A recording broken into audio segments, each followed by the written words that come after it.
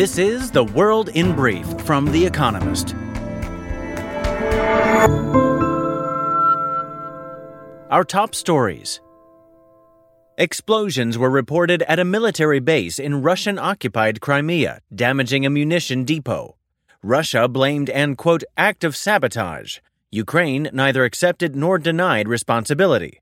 Separately, Ukraine claimed to have struck and destroyed a forward base of the Wagner Group, a Russian mercenary outfit in Ukrainian territory. There was more shelling around Zaporizhzhia, Europe's biggest nuclear power plant, now in Russian hands. Raila Odinga, the former opposition leader who lost Kenya's presidential election, said the results were, quote, null and void. Mr. Odinga lost to William Ruto, the country's deputy president, who won with 50.49% of the vote. He is not alone in his challenge of the outcome. 4 out of 7 election commissioners also refused to endorse the result, calling the final stage of the electoral process, quote, opaque. A legal battle now looms.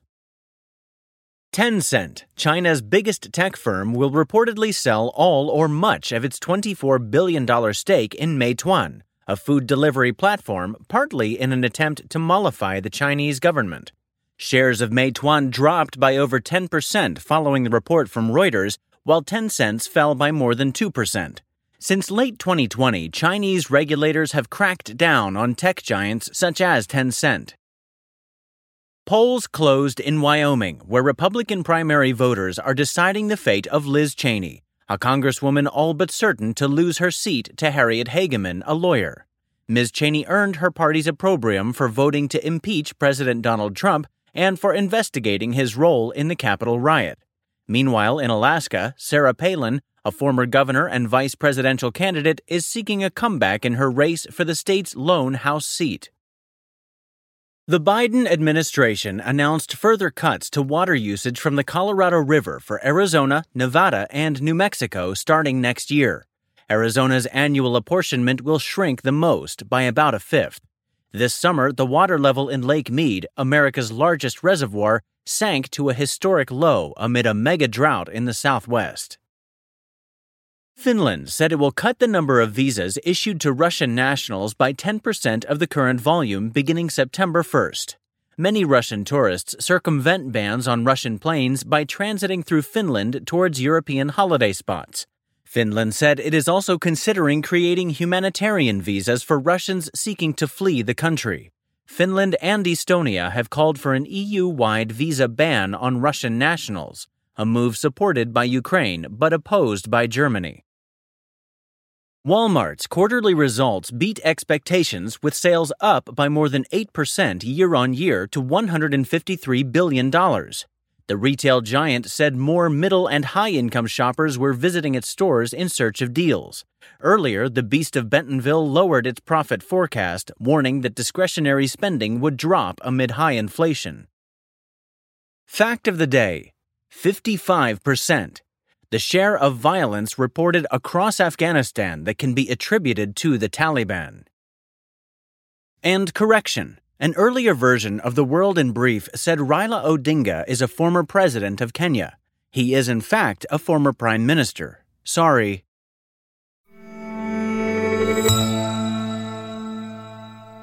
And now here's a deeper look at the day ahead. Tencent cannot escape China's techlash.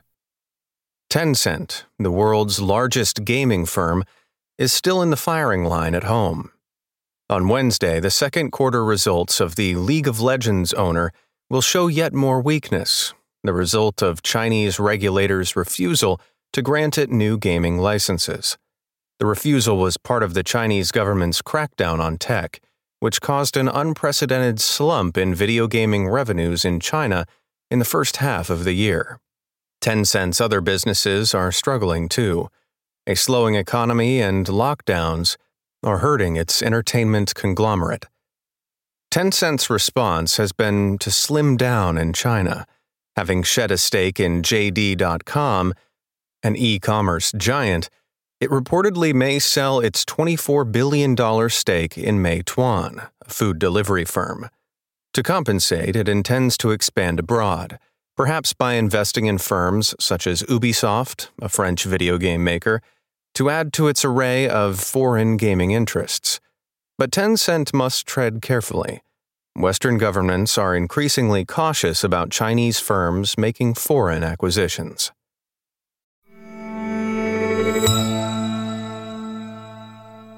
Resuscitating the Iran nuclear deal. Until recently, the Joint Comprehensive Plan of Action looked beyond salvage. Now, there is a glimmer of hope for the revival of the nuclear deal signed by Iran and 6 world powers in 2015 and abandoned by Donald Trump in 2018. Last week, the European Union circulated a final text and demanded Iran reply to it by Monday. To everyone's relief, it did. Mohammad Marandi, an advisor to Iran's negotiating team, sounded upbeat. "The remaining issues are not very difficult to resolve," he tweeted. That remains to be seen. Iran wants the International Atomic Energy Agency, a UN watchdog, to shut down its probe into the country's past illicit nuclear activity, despite many unanswered questions. It also wants to be sure that it will feel the benefit of sanctions relief. Western diplomats worry that Iran is eking out talks while continuing to expand its nuclear program. 2 weeks ago, Iran began feeding fresh uranium gas into hundreds of new centrifuges. A deal may be in sight, but it is not yet in hand.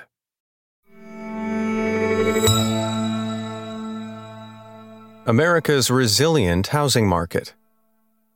When house prices are rising, homeowners are more likely to spruce up their properties, according to Marvin Ellison, the CEO of Lowe's. So, when the home improvement store reports earnings on Wednesday, it will give a sense of what is happening in the world's largest housing market, America. In recent months, the country's housing boom has ended. The question is whether it will turn to bust. The buying frenzy has certainly slowed. Uncertainty among builders is mounting. On Tuesday, data showed that the number of house-building projects started in July was 9.6% lower than in June. Yet there is little sign that a crash is on the way. An analysis by The Economist of 900 metro areas in America finds that prices have fallen in just 6 since the beginning of the year. And on Tuesday, the earnings of Home Depot, a competitor of Lowe's, beat expectations. The party is less raucous, it seems, but it has not yet ended.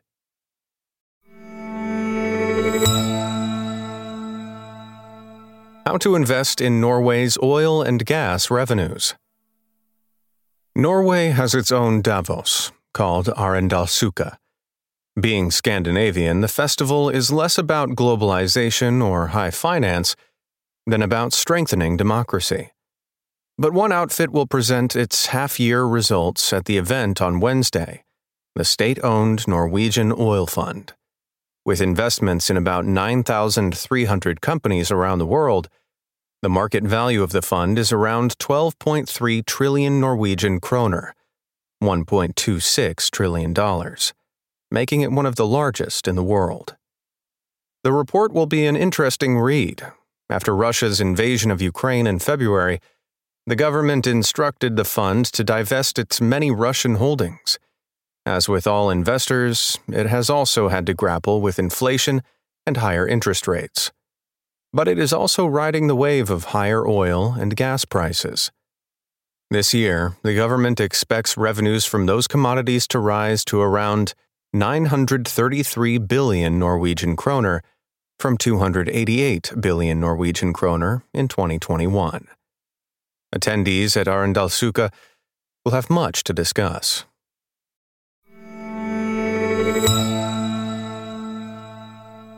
Lithuania celebrates the Karaims. One of Europe's smallest minority populations, the Karaims, are being celebrated in Lithuania this year. On Wednesday, Karolina Sicha, a folk musician, will perform in Trakai, a city in southeast Lithuania that has historically been home to the Karaims. The fact that Miss Sicha is actually Polish will do little to dampen the party. Who are the Karaims? At some point around the 14th century, 1397 according to the Lithuanian parliament, who thought the 625th anniversary was as good a reason as any to celebrate. Vytautas, the Grand Duke of Lithuania, invited them from Crimea to serve as bodyguards and trainers. Some also went to Poland. Today, there are only a few hundred Karaims left in each country. But unlike many minorities, the Karaims have been welcomed in their adopted homes. Launching the year of celebrations in May, Ingrida Simonita, Lithuania's prime minister, said that the Karaim were a unique treasure who enriched the country's present and future.